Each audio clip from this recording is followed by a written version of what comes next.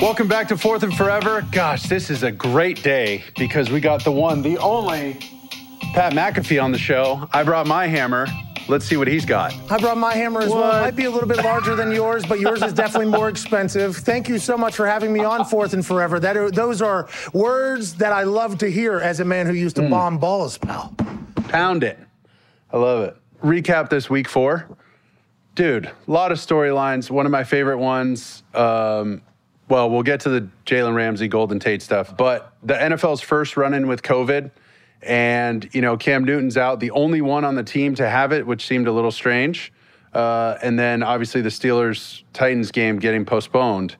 How do you think the NFL's handled it so far, and what do you think their steps are moving forward? Great question, Mark. I think the thing about the COVID is we don't really know anything about it, I think. We originally, It was supposed to be a 2-week thing where we flattened the curve, and then it became a month, then it became 2 months, then it became 3 months, then it became 4 months, and then you saw the amount of cases and the amount of deaths continue to stack, and it was like, at one point we were told, and I say this on my show every once in a while because it was true, at one point we were told that you shouldn't make eye contact with somebody because you could potentially share COVID via your eyeballs. And hard surfaces, COVID lives for 3 days. And then there's these other things, like some masks are good, some masks aren't. So I think with the confusion of what we know about something that has come out of nowhere and kind of taken over the entire world, I think that has been an interesting part of this, because you would think like the NFL would have a plan in place for if an outbreak happens. But then you have to think, could the NFL prepare that 3 players would test positive on a Monday with 5 personnel,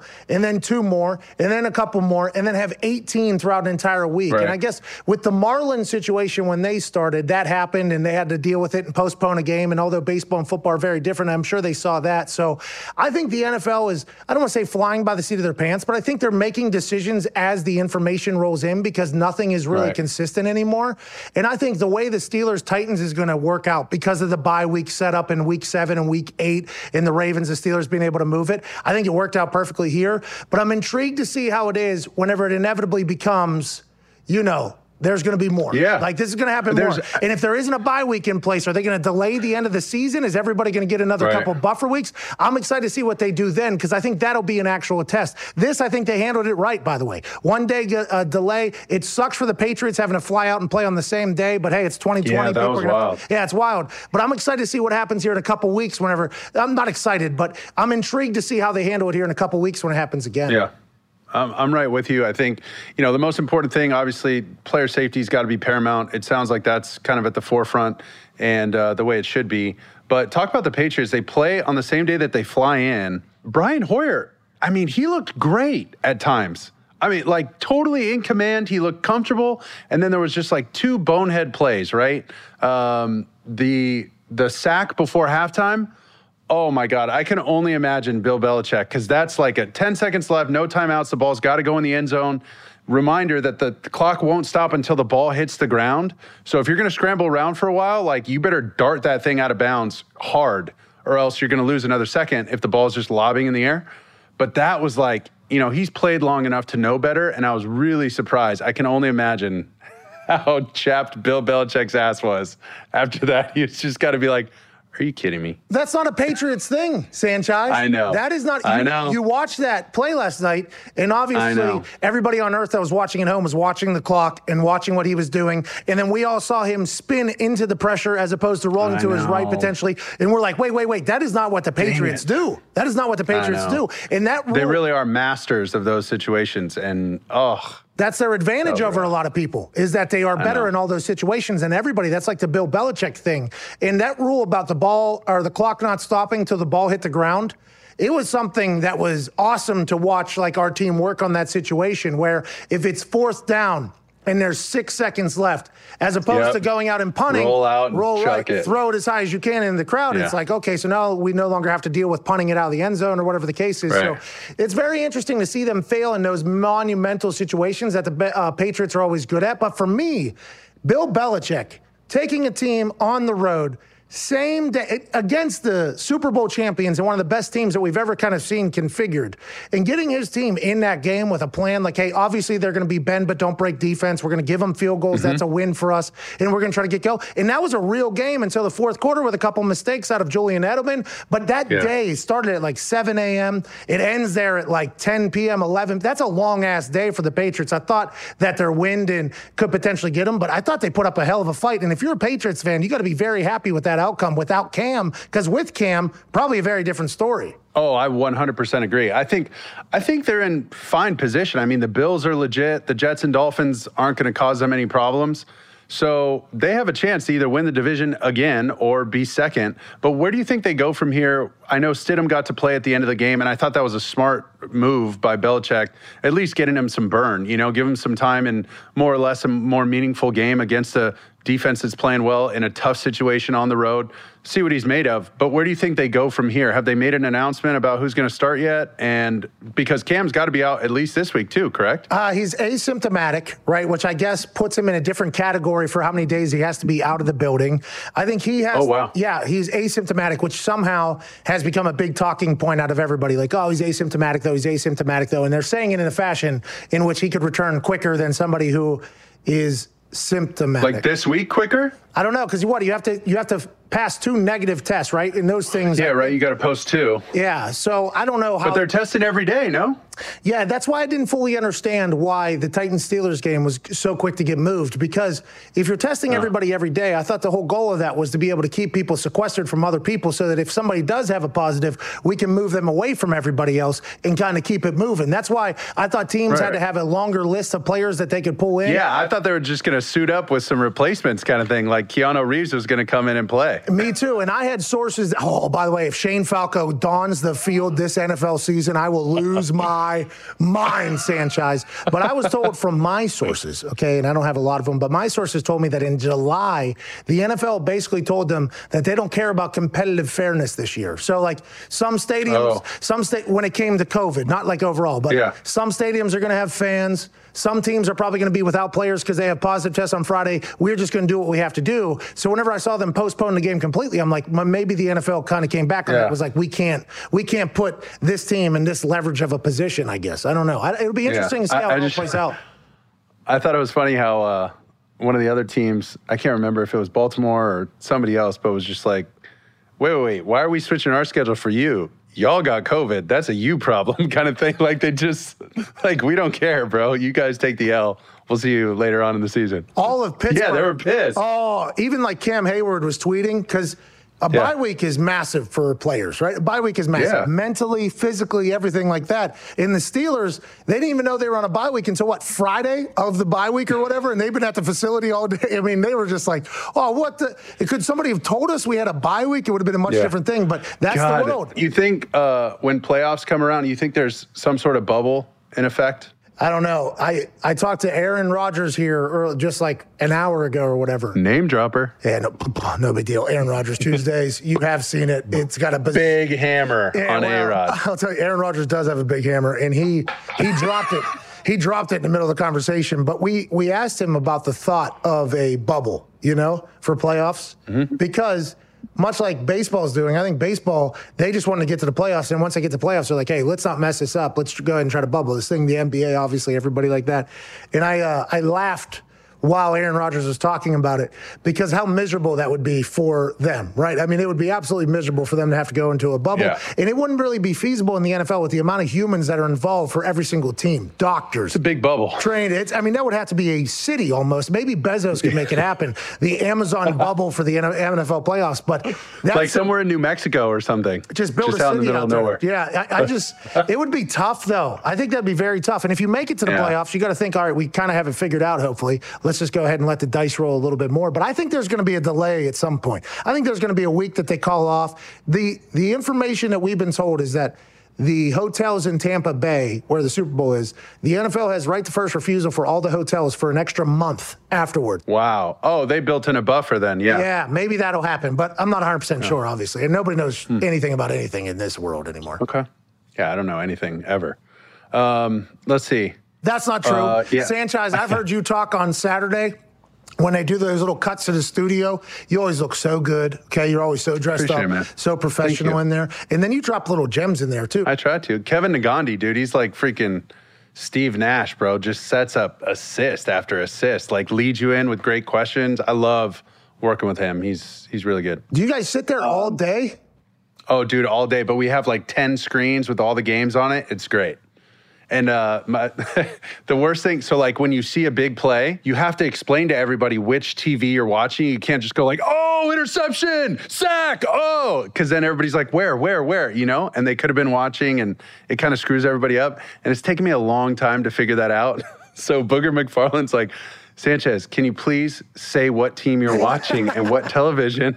Because this is really pissing me off. I can't find what you're looking at. I would like to celebrate alongside you, but you're being incredibly selfish with your lack of knowledge of what TV you're fucking watching right now.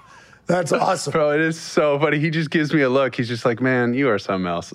I like Booger a lot, by the way, watching him on TV. He's great. I wanted to talk Jalen Ramsey, Golden Tate. Holy cow. I mean, this has some deep-rooted feelings and emotions with Golden's sister and Jalen and the kids. And then you saw that form tackle in the game. I mean, that had some emotion behind it. Damn. Bro, he smoked him. Jalen Ramsey with a spine buster on Golden Tate there, where he caught him perfectly. He was up in the air. I mean, it was a moment. Yeah. And I believe... And he blew up the blocker. Oh, yeah. I mean, he won it. Dude, he tossed his ass out the club and then just picked up Golden Tate. Yeah. And I'm happy I'm not in any of these situations. Okay, I'm very happy that I'm not involved in any of these situations. But apparently Golden Tate's nephews call Jalen Ramsey dad, but then he left Golden Tate's sister while you told me this moments ago, I guess she was pregnant at the time. So that is one of those deep personal hatreds. And boy, it caused a fight during the game. It caused a fight after the game. And I'd assume that these fights will not end. I assume this is going to continue. And I'm just thinking about 10 years from now, if Jalen and Golden Tate's sister kind of, you know, reconcile. Reconcile's the word? Reconcile. Look at that. Hey, that's an SAT word there. I feel pretty good about that. If they reconcile, though, and they're at like Thanksgiving or Christmas and Golden Tate, that conversation about the spear and then the fight and then this. And that's just I said pass the sweet potatoes.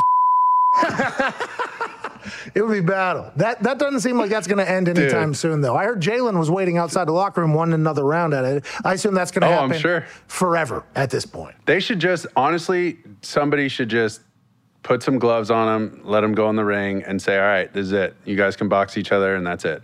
Just do it one time. You know, I had a lot of... And it's over. I'm a fan of the way Jalen Ramsey plays the football, okay? Golden Tate won me over there where he was at that ski resort. Did you ever see this? He's at a ski resort. No. He's got a onesie on. It's like an American flag onesie. He has his right leg up as if he's like Captain Morgan, and somebody hucks a beer at him. He snags the beer, chugs it with a group of people around, and he throws it over his head, and it was like all caught on camera. And I'm like, I fucking love that guy. I'll tell you, I don't know a lot about him, but I love that guy right there. So that's how I feel about the fight. I take no sides. I think they're both legends out here. That's funny. Hey, are you on that NCAA football game above your head right there? Yeah. 2010, bro. You were on the cover of one of those games? Yeah, I got it tattooed on my back, too. No, you don't. Do you really? I don't. I wish. But that's legendary. I got the Pat McAfee show tattooed on my back. No. Don't do that. No. We're not going to last long enough for that to matter. You know what I mean? But the NCAA games, people are still fighting for that to come back. And you're one of the faces. Dude, they got to bring it back. They can bring it back. Start paying these players. Every year, when you were an NFL player, you got a Madden check. Yep. It's not that hard. Did you get paid for this? Yeah. I had to do a photo shoot and a couple promotional things. But this was like, 2010. So Twitter, was starting to blow up. Facebook was getting big. There was no Instagram yet. But yeah, it was cool. We did a little photo shoot and promo stuff for it. It was fun. Oh, you're so cool, dude. I completely forgot about how Sanchez ruled the world there for a long time. Yeah, right. I did. I forgot about that. I forgot about you ruling the world. We're same draft class, obviously. And rookie I'm trying to remember where we first met. I think it was Symposium. Yeah, when I was running around with Stafford, we were dropping stink bombs in everybody's rooms. You remember that? You guys were so cool. You guys had $175 million guaranteed between the two of you. And we're being held hostage by your asses. I mean, it was a wild time to be alive, for sure. But I think that was it. I enjoyed your candor then, I believe. He's the best, dude. I love Staff. Still doing it. I'm trying to remember. Well, last year at the Sugar Bowl was one of the first times I got to sit down and like talk with you. But I mean, we played against each other. I didn't really do much in those games. I watched you play a lot. You were playing against the team I played for. Yeah, but you were kicking the ball. I want to let you know. And also, if I would have played linebacker, probably would have got to you a couple times. I was a little bit explosive, but I wasn't. But yeah, you'd have given me the Jalen Ramsey treatment. Yeah, don't worry about that spine buster for old Sanchez over there. Remember when you farted in my symposium room? Hi-ya-ka! You know what I mean? Had to do what I had to do there. But yeah, I think last year we got a chance to really talk to each other for the first time. Good conversations. Talk to me about growing up. Did you think about playing pro football as a young kid in Plum, Pennsylvania? East Hills of Pittsburgh, where the ballers ball and the players play, Plum Borough. The thing about Plum is, we're all Mustangs here, okay? Plum Mustangs didn't win a lot of games, but we had a lot of fun. No, I was always a big fan of NFL football.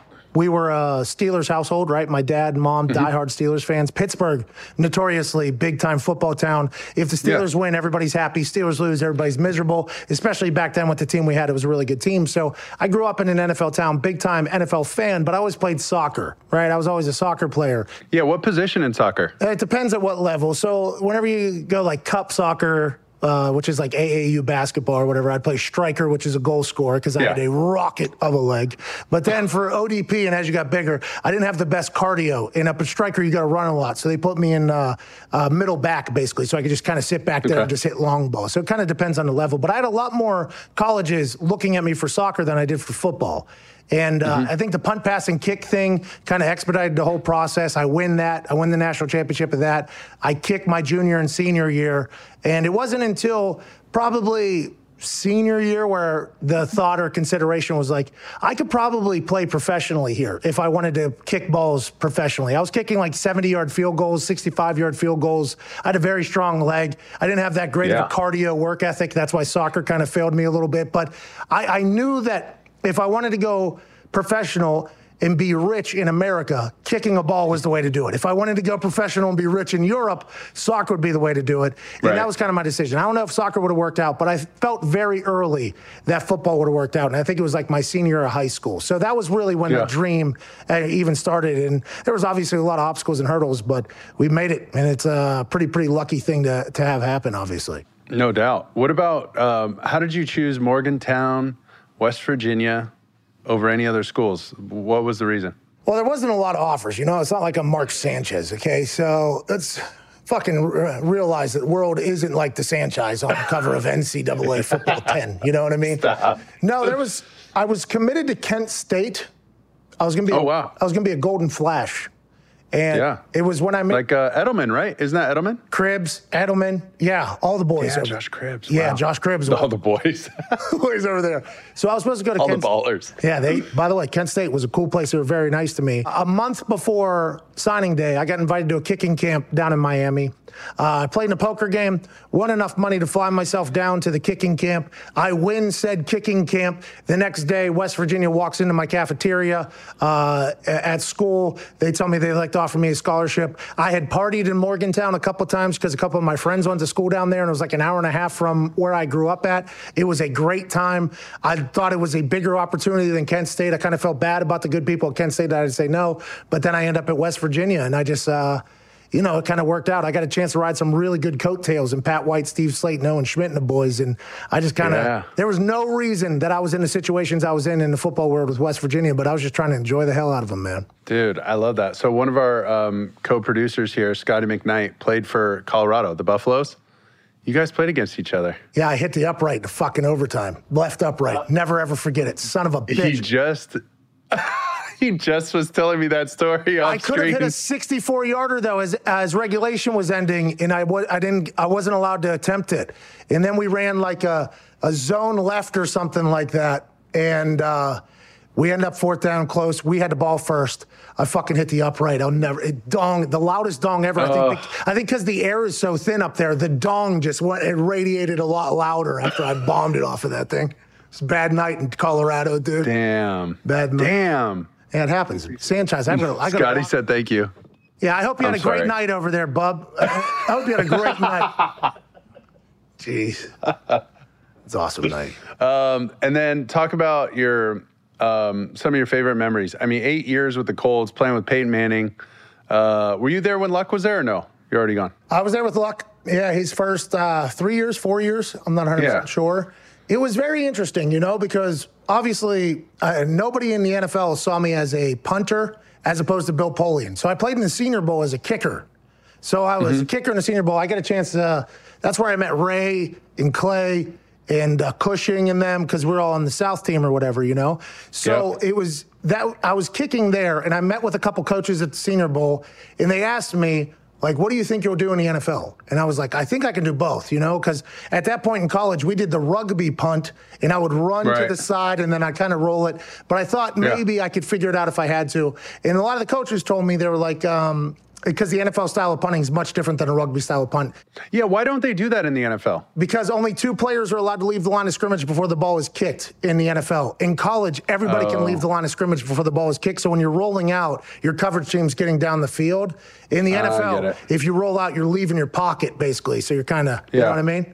Does that make sense? Or what about the punt setup where everybody's super spaced out? Yeah, that's college. That's a rugby one, because they're all allowed. But you can't just hike it straight and kick it normal like an NFL-style kick with that formation? You could, but you'd be wasting the weapon of that thing, because the weapon of it is while you're rolling to the right, everybody's running down the field. Everybody's making their way down. Yeah, so it kind of it takes away the return completely, because you got 3 guys on top of you basically, and the ball's just rolling. So that was the style of punting I did in college, was like roll out, kind of hit it on the ground, maybe bomb it every once in a while. But I thought if I had to, I could figure out the NFL style. Not that I had at that point, but I thought I could. And I was told by a special teams coach, I won't say his name now because he's a good dude. He said, if I were you, you're at the Senior Bowl to kick field goals, I would never punt a football again. And I was like, okay, gospel. There's a special teams coach telling me that. So I didn't even punt after that. So I was like, all right, I'm just going to focus on kicking field goals, kicking field goals, kicking field goals. And then the Colts, whenever they had me work out, kicked field goals.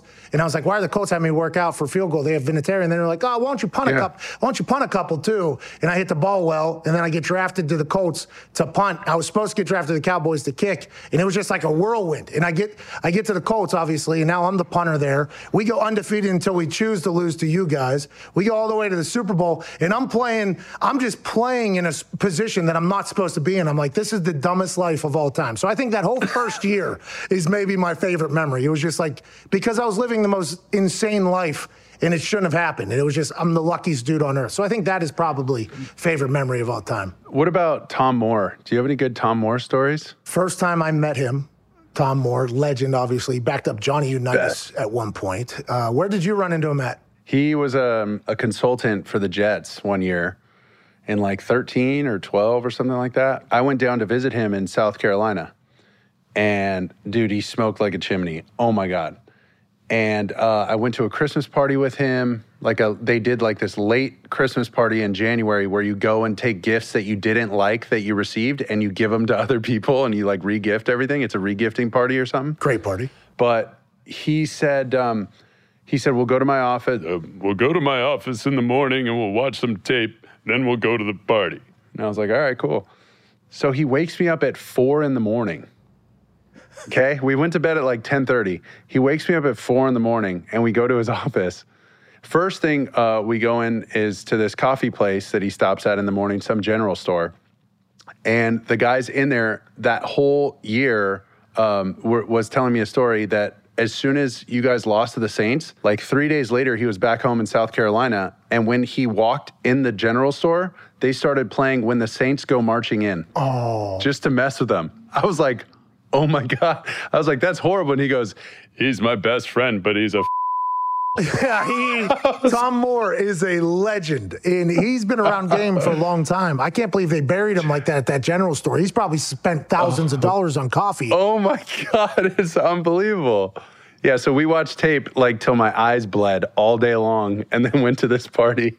He was the coolest dude I've ever been around. He was hilarious. He's still doing it, by the way, with Tampa right now. I do believe he's in Tampa. It's so cool. So cool. I don't know what he would do if he didn't have football. The first time I met him, he had white wine on ice. He had ice in his wine or whatever. And it was at like an outdoor band area. And I had these boat shoes on that were, they had a lot of colors on them. Like they were pretty, I believe they were polo boat shoes. There was like blue, there was yellow, green on there. You know, they were a little loud or whatever.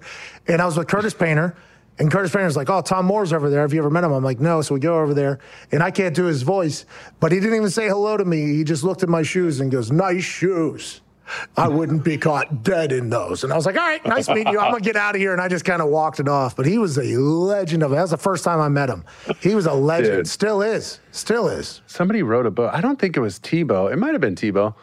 But they wrote a book when we were on the Jets, and he goes, I need 2 copies of the book.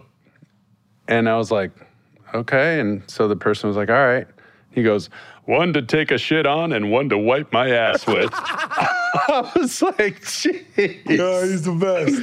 Like, you're horrible. You're the meanest guy I know. It was really funny, though. And he did not care. He did not care at all about that situation. He just kept it moving and dropped another legendary one-liner to the next person that he talked to. He just crushes people. I love it. Let's get back to some of your career accomplishments, Pat. This is incredible. I know you're giving me some love for the NCAA poster, but you go all-pro punter to the Pat McAfee show, professional wrestling, comedy, you're doing stand-up. I don't know how. You got to be going hungry there.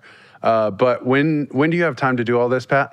I don't, thanks for all those things you just said. Were very, very nice of you. I'm not really a stand-up comedian because I don't really think of, create things. I just recap stories that I've been a part of. And I can't retell the story numerous times. Like stand-up comedians have this incredible ability, and it's not talked about enough about how not only creative they are and everything like that, but the ability to deliver a joke or a story in the same fashion 5-6 times in a weekend and then do it again. That is a very tough skill that I do not have. So I'll get on a stage and tell stories. It's more like a one-man show as opposed to stand-up comedy, but I only do it like once a year, once every other year, because it's like I got to get these stories out, and I'll never be able to tell them again. So let me go ahead and try to make the most of it. So if that makes any sense. I enjoy the hell out of it, though. Like, I have a blast doing it, but it's not something I would consider myself, like, great at or good at. Have you ever been booed off stage or anything? No. Standing ovation every time. I mean...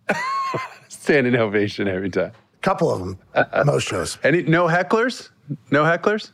No. They're all my people. You know what I mean? All these people buy these tickets off of my Twitter, basically, and it's my friends that are up on the stage with me. It's more of like just it's a celebration. You know what I mean? It's not really like if I was to go into those open mic nights that some people go into, I would bomb so hard. I feel like that'd be a lot of anxiety. That's tough, man. For me, the first show I did was in front of like 2,800 people or something. It was in a theater. So I've always done theaters.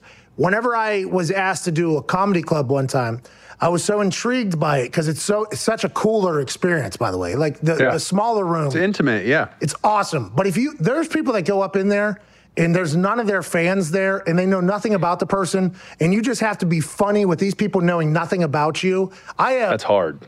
Impossible. I don't know. I wouldn't be able to do it. So comedians that make it, I'm so impressed by, because there's a lot of rooms that they had to walk into that nobody had a clue who they were, and they had to make them laugh. So no doubt. I have a lot of respect for that. So I would never call myself a stand-up comedian for a lot of reasons, but that is one of them.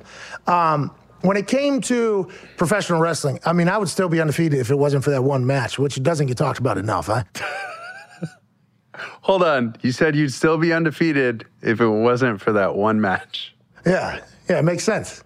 I'd be an undefeated professional wrestler right now if it wasn't for just that one time I lost. You know what I mean? Are you going to go back? I don't know, dude. It is so... You got to go. Dude, you would look jacked. I saw you working out on Instagram. You were sweating your ass off on that damn stair machine. Well, it was Stairmaster. Welcome to the world. Whatever. The timing was perfect because it was my wedding. So I was getting in shape for my wedding. And I didn't want to be a fat ass because I know these pictures are going to be viewed for a long, long time. And I wanted to be handsome enough that my wife would say yes, obviously. So I got into shape. Yeah, of course. Love. I love love. Very happily married, by the way.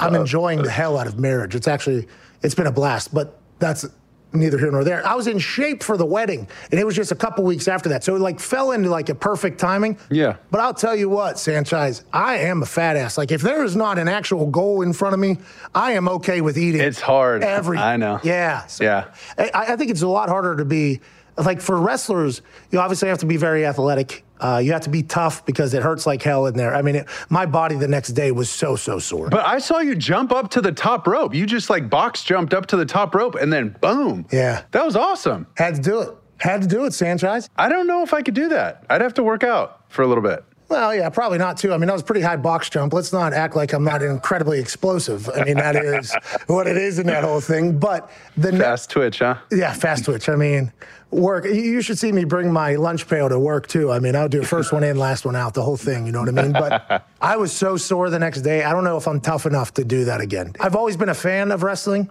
big fan of wrestling. I think you could tell by listening to me, my personality was molded during the Monday Night Wars. I think you could tell, you can sense a little Stone Cold in me. You can sense a little Rock in me. There's a little Degeneration X. There's a lot of Ric Flair in me. So you can kind of see that my personality was molded around professional wrestling. And I always thought I was born to be a professional wrestler. I was telling people that in high school, college. So for me to get a chance to go and do it, you know what I mean? It was awesome. That's cool.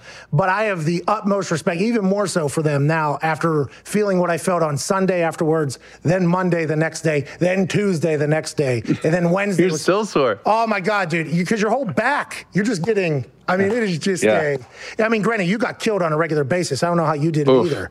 But for me, I was not tough enough for that whole thing. So I just enjoy it. My brain never stops. So I'm always going. Who knows what I'll do next? Hopefully it'll be good. And I got boys alongside of me kind of enjoy the entire ride, you know? That's really cool. That's really cool. It looked like you had a blast. You looked great.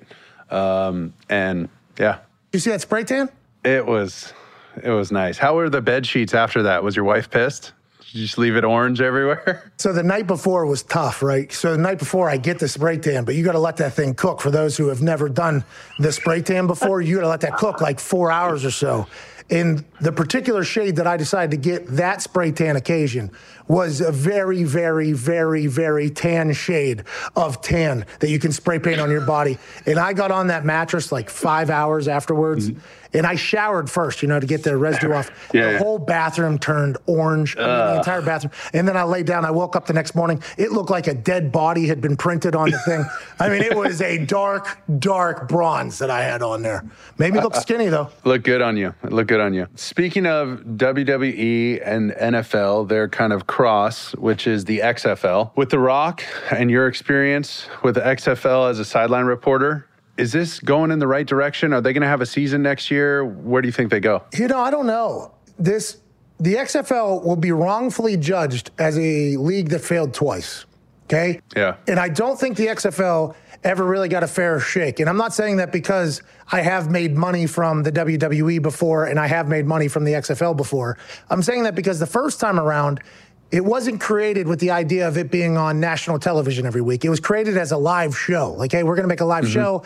And then, I forget the guy's name, they lost the bidding rights for something. He goes to Vince McMahon. They ask basically, hey, Vince, you want to put this on national television, primetime television? Then it becomes the spectacle that it is, where The Rock's cutting promos on the TV and Vince McMahon is, this is the XFL and all that shit. And I don't think it was supposed to be like that. So it disappears or whatever. Then the next time it comes back, it's getting over 1 million viewers per game, which is incredible numbers. I think anybody would say that.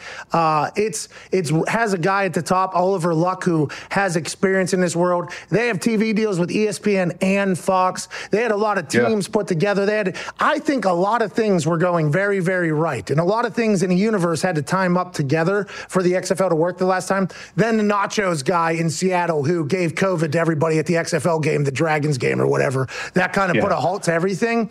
But I think the XFL, if it is to work again with The Rock, who said, we're going to work harder than everybody, and I respect that, Rock. I do respect that you work harder than everybody. I mean, I'm very impressed by your life. But Jerry Jones ain't worried about making a fucking sequel to the Jungle movie or whatever the hell that thing is, whatever his movie is. Like, Jerry Jones is only focused. Jumanji. Yeah, Jumanji. So I'm not 100% sure saying nobody will outwork us. It's like the NFL has, they work their asses off to stay on top, and I think everybody knows that. But I think the XFL, if they can get a deal with ESPN and Fox, and they can get investments from companies, and they can find all that, I think it will have success. But this last time, I thought they were really going to go. 20,000 fans were at games that they'd never seen teams before. It was getting a lot real. I thought it was set up. It was tracking in the right direction, I thought. I just don't know if the same things will line up here. And that's not The Rock's fault. Like, I don't think that's The Rock's fault at all. I'm happy The Rock is bringing in spring football because I think it's something that's needed for a lot of players in the NFL. I just think a lot of things went right last time. I hope they can continue to hit on that, but I'm not 100% sure. Yeah. Sirius XM's Mad Dog Radio. So I didn't say congratulations yet for your new Sirius deal, Congratulations. Thank you, Mr. Sanchez. I appreciate that so much. 12 to 3 midday. That's primetime spot, dude. And you've been with Barstool, with ESPN, with Fox, with DAZN. What was your favorite? I mean, do you have to say Sirius now because you're on Sirius?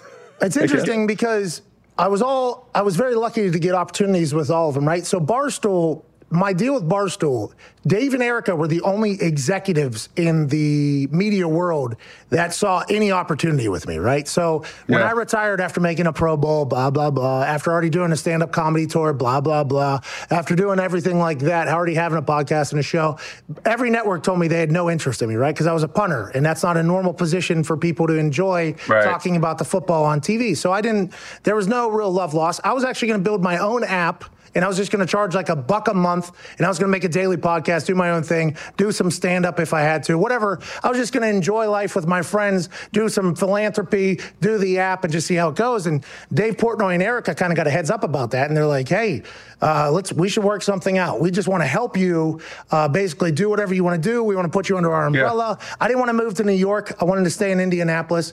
And through that year and a half, 2 years with Barstool, I got a chance to watch people that have completely taken over the business of the internet and watch them work and see how it all works behind the scenes. What year was that? What year did you start with Barstool? It was right after the Chernin investment. I don't know the year. I guess it would be 3 years ago, 15? Yeah, probably 2015, 2016. I don't know the exact year. But it was after the Chernin investment. Dave actually told me, like, the reason why we got the investment is so we can acquire talent. And we had a great conversation. There was a rev split on there. There was a payment. I got a chance to work with my boys. I got to build my own operation out here in Indianapolis. Yeah. And I was so lucky. Like, that is, my life is a series very lucky events, and working for Barstool there for a year and a half was definitely one of those. Now, granted, business-wise with the internet, you have to be in the room a lot. Me in Indianapolis, them in New York. There was a little bit of a communication situation on a couple things, and we kind of figured out it was the right time to maybe break off on my own. But that knowledge from them is something that is so big. It's paramount, and I'm very happy guys like Will Compton and Taylor Lewan are going through it right now to get to learn, because I think there is a path. It's the modern day gold rush, the internet and digital. And I think a lot of players' stories and voices mean a lot more than maybe ESPN or these big networks feel that they do. And then Fox, I got a chance to go on a game or two. That was kind of nice of them, but it was no real deal. ESPN, they made me, we had a deal where it was appearances, Thursday Night Football. Matt Hasselbeck asked for me to be a part of that. Greeny asked me to be a part of Get Up. So it's everywhere I've been, it's not really like the executives that are like, hey, we want you here. It's always like the talent that's like, hey, we want this guy to work with us. So nobody really ever wanted to give me and my boys, for good reason, like the Godfather-like deal. You know, like, hey, we want everything you have or whatever. So I've always had like these little smaller deals with everybody. And everywhere that I've worked, I've gotten better because of the people that I've gotten to work with. So for me, those relationships with Fox, with ESPN, with DAZN, with Barstool, obviously, that's made us so much better. And we are so lucky for all those people. But if somebody was to give us a deal that would be of proper value in our eyes, that'd be really cool. And Sirius, it's great to be back on Sirius. And Sirius is actually licensing our show. So our show is actually a YouTube show that they are licensing and putting on to Mad Dog Radio Channel 82. So I still very much own the show, okay? We're the ones selling for the show. They are licensing it, and it's awesome to be back in that relationship. And I hope it gets to grow more because I love Sirius's platform. I love the people. I love the people that work at Sirius. I love the people that listen to Sirius. And hopefully that'll come sometime down the road. But right now, we're just kind of our own operation, just a bunch of dumbasses on the internet just trying to create stuff every single day. No, what's from my vantage point, I feel like you have the reason why Greeny and all the other people you've worked with, the talent that you've worked with, want you on their show is because you bring such a different audience, Pat, and you have this connection with people through digital, social media, all that kind of stuff that's different. And in some ways, I see the comparison, and don't let your hammer get too big or your head get too big. I think Dan Patrick, I think Rich Eisen, those guys are like that generation. You're this new wave of, you know, you got props on the set, you're shooting baskets on your set, like you're doing stuff that's fun, cool, new, different, innovative, and you bring in such a young audience, and that's what all these people want. They want those eyeballs. So I think you've just done an incredible job. I really do admire what you've done with your team. And then to see you do it, like you said, with your boys, like that, me and my best friend are doing this podcast now. That's the coolest thing in the world because it doesn't feel like you're working when you're hanging out with your buddy, you know? So that's, really hats off to you guys. I freaking really appreciate what you do. And thank you for taking the time. Thank you so much for that. Yeah, bro. We got like just like 2 more questions, but my buddy just typed on here. This is a tough one because we lose another legend. Did you see this? Eddie Van Halen just passed away from cancer. No, I did not see that. Yeah, 2020 just takes another legend, bro. Anytime somebody like that passes away, you always just go immediately back to the good times and think about damn. And 2020 does feel as if it is just a never-ending damn cycle at this point with this. Yeah. That sucks. No doubt. Hey, no doubt. Before we talk about Eddie Van Halen, rest in peace, by the way. Thanks for your contributions to society. Can't thank you enough, obviously. I don't want to speak for Sanchez, but that's how I feel. Totally agree. I think what you talked about with your best friend there doing that show, it's really cool, like, getting a chance to build something with people that you know, like, care. You know what I mean? Oh, yeah. Like, when I've gotten a chance now to do some work with all these places, and when you're in there, you're not 100% sure if the person is 100% worried about the content that is going out at this exact moment. Is everybody all on the same page? And with us, our team is very much on the same page. Like, hey, we're all just trying to get to the same point here. We're just trying to put out good shit. And I think I'm very, very lucky, yet again, lucky that I have the crew with me. So I'm happy you're doing it as well, Sanchez. Your brain's a good one, bub. I appreciate it. I wanted to see your thoughts on Bill O'Brien getting fired. And then is Adam Gase the next coach to go? But go Bill O'Brien first. Adam Gase, interesting. I would like to hear your take on that because you are Jets legend at this point. That seems like that's inevitable. It just seems like that is a time bomb waiting to happen. And for Sam Darnold, that sucks for him because the new person is going to come in, want their quarterback, and Sam Darnold has glimpses of greatness. I mean, he is in a bad spot.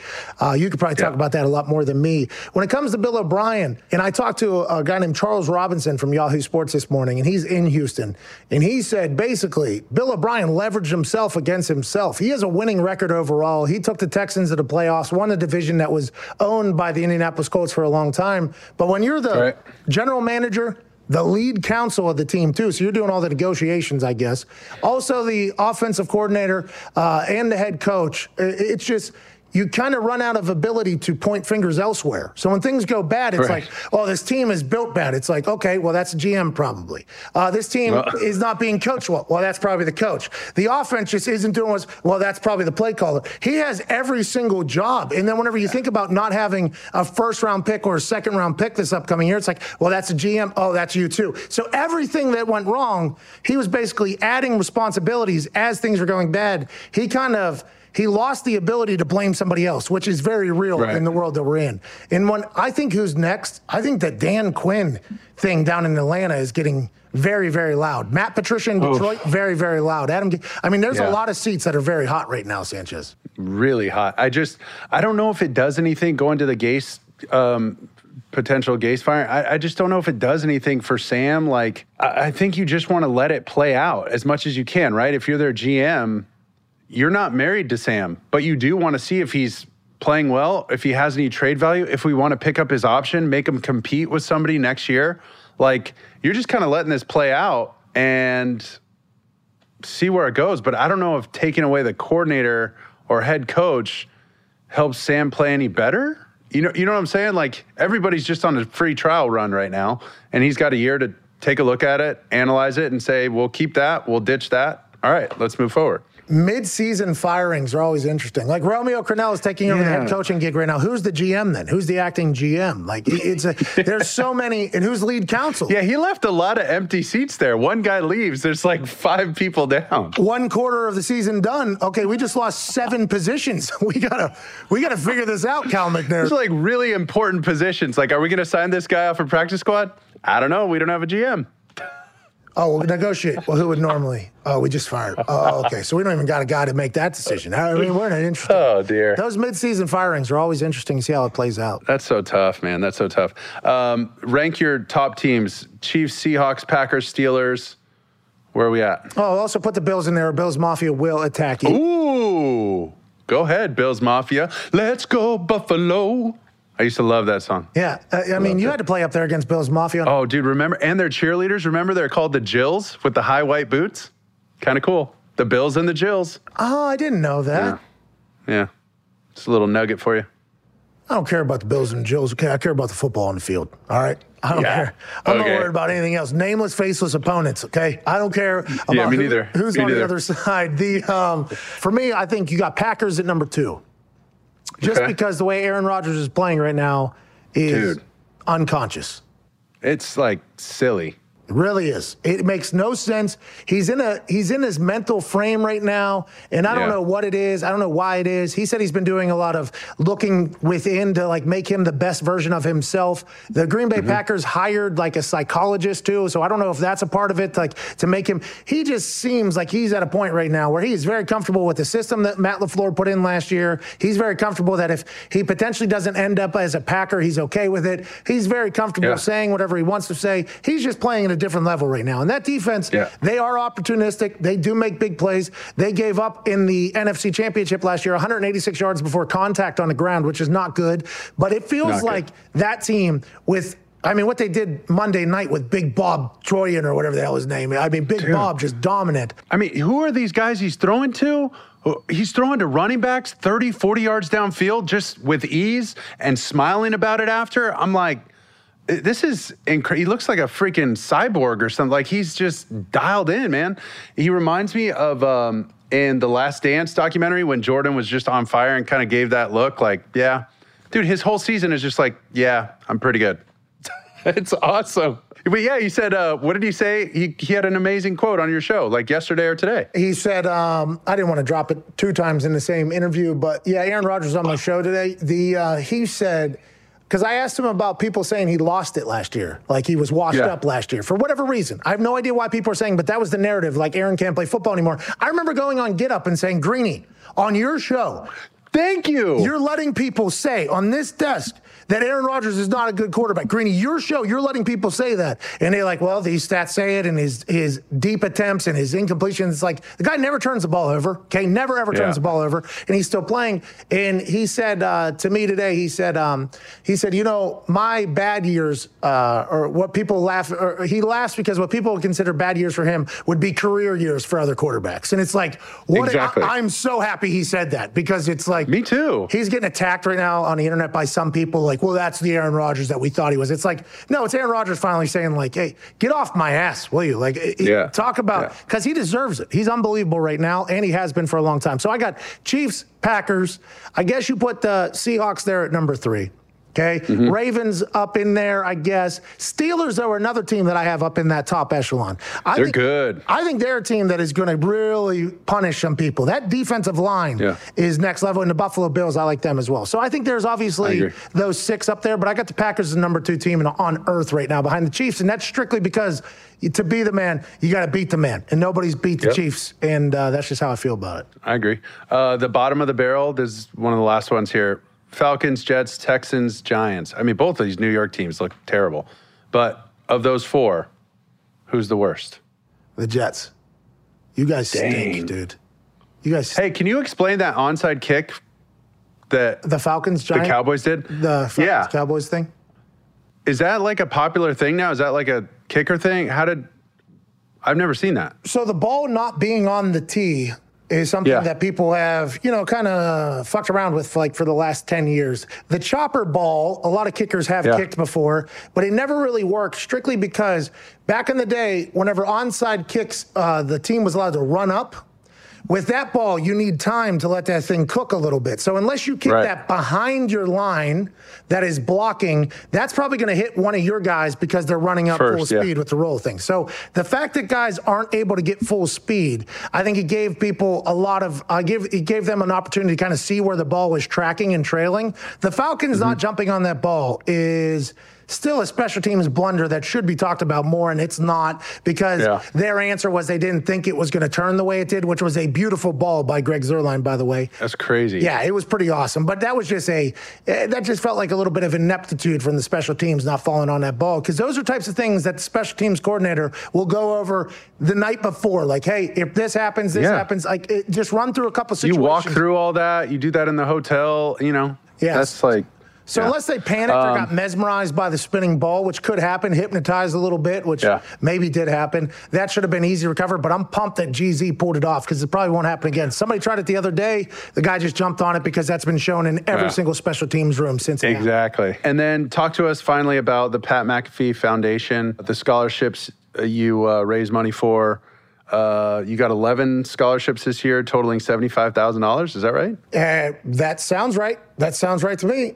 It's really about your family. It's about the importance of your love for the military, things like that. Tell us about your foundation and exactly what you guys do. What's your mission and why are you so passionate about it? Well, thanks for bringing it up, Sanchez. That's why you're a professional host and a great host there, getting a chance to talk about this. So Community Tuesdays with the Indianapolis Colts, I would assume the Jets do the same thing. Whenever you're young, you get out in the community. There's Habitat for Humanity, which is awesome. You go to a hospital, which is awesome. You do a lot of things that are cool. And then when I got a chance to kind of meet up with the military out here, there's a lot of great foundations in Indiana and a lot of military folks out here in Indiana. It was just something that I kind of, I don't know if I felt as if like, oh, this feels like the right group of humans for me to help out, you know?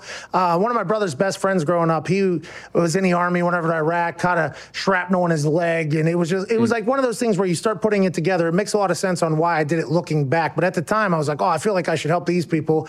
And then my dad wanted to get involved as well, so we started the Pat McAfee Foundation. And the way we wanted to help, because military families and everything, there's so many different ways you can help. For us, we thought if we teach the next generation, okay, for comfort scholarship, so it's no money coming out of the family, whether the mom or dad served in the military. We'll give comfort scholarships to children of military families. Maybe they'll go on and they'll be able to take care of their family. Because whenever somebody serves in the military, it's not just the person, it's not just the mom, the dad, it's the entire family, okay? And I think that's what I've learned the most. So we wanted to take care of the family. We provide comfort scholarships. I think we've given over $500,000 worth of scholarships in the last like 6-7 years. So we're trying to build it as much as possible and just try and take care of people, to be honest with you. And it's a lot of my dad. Tim McAfee is a big proponent behind it.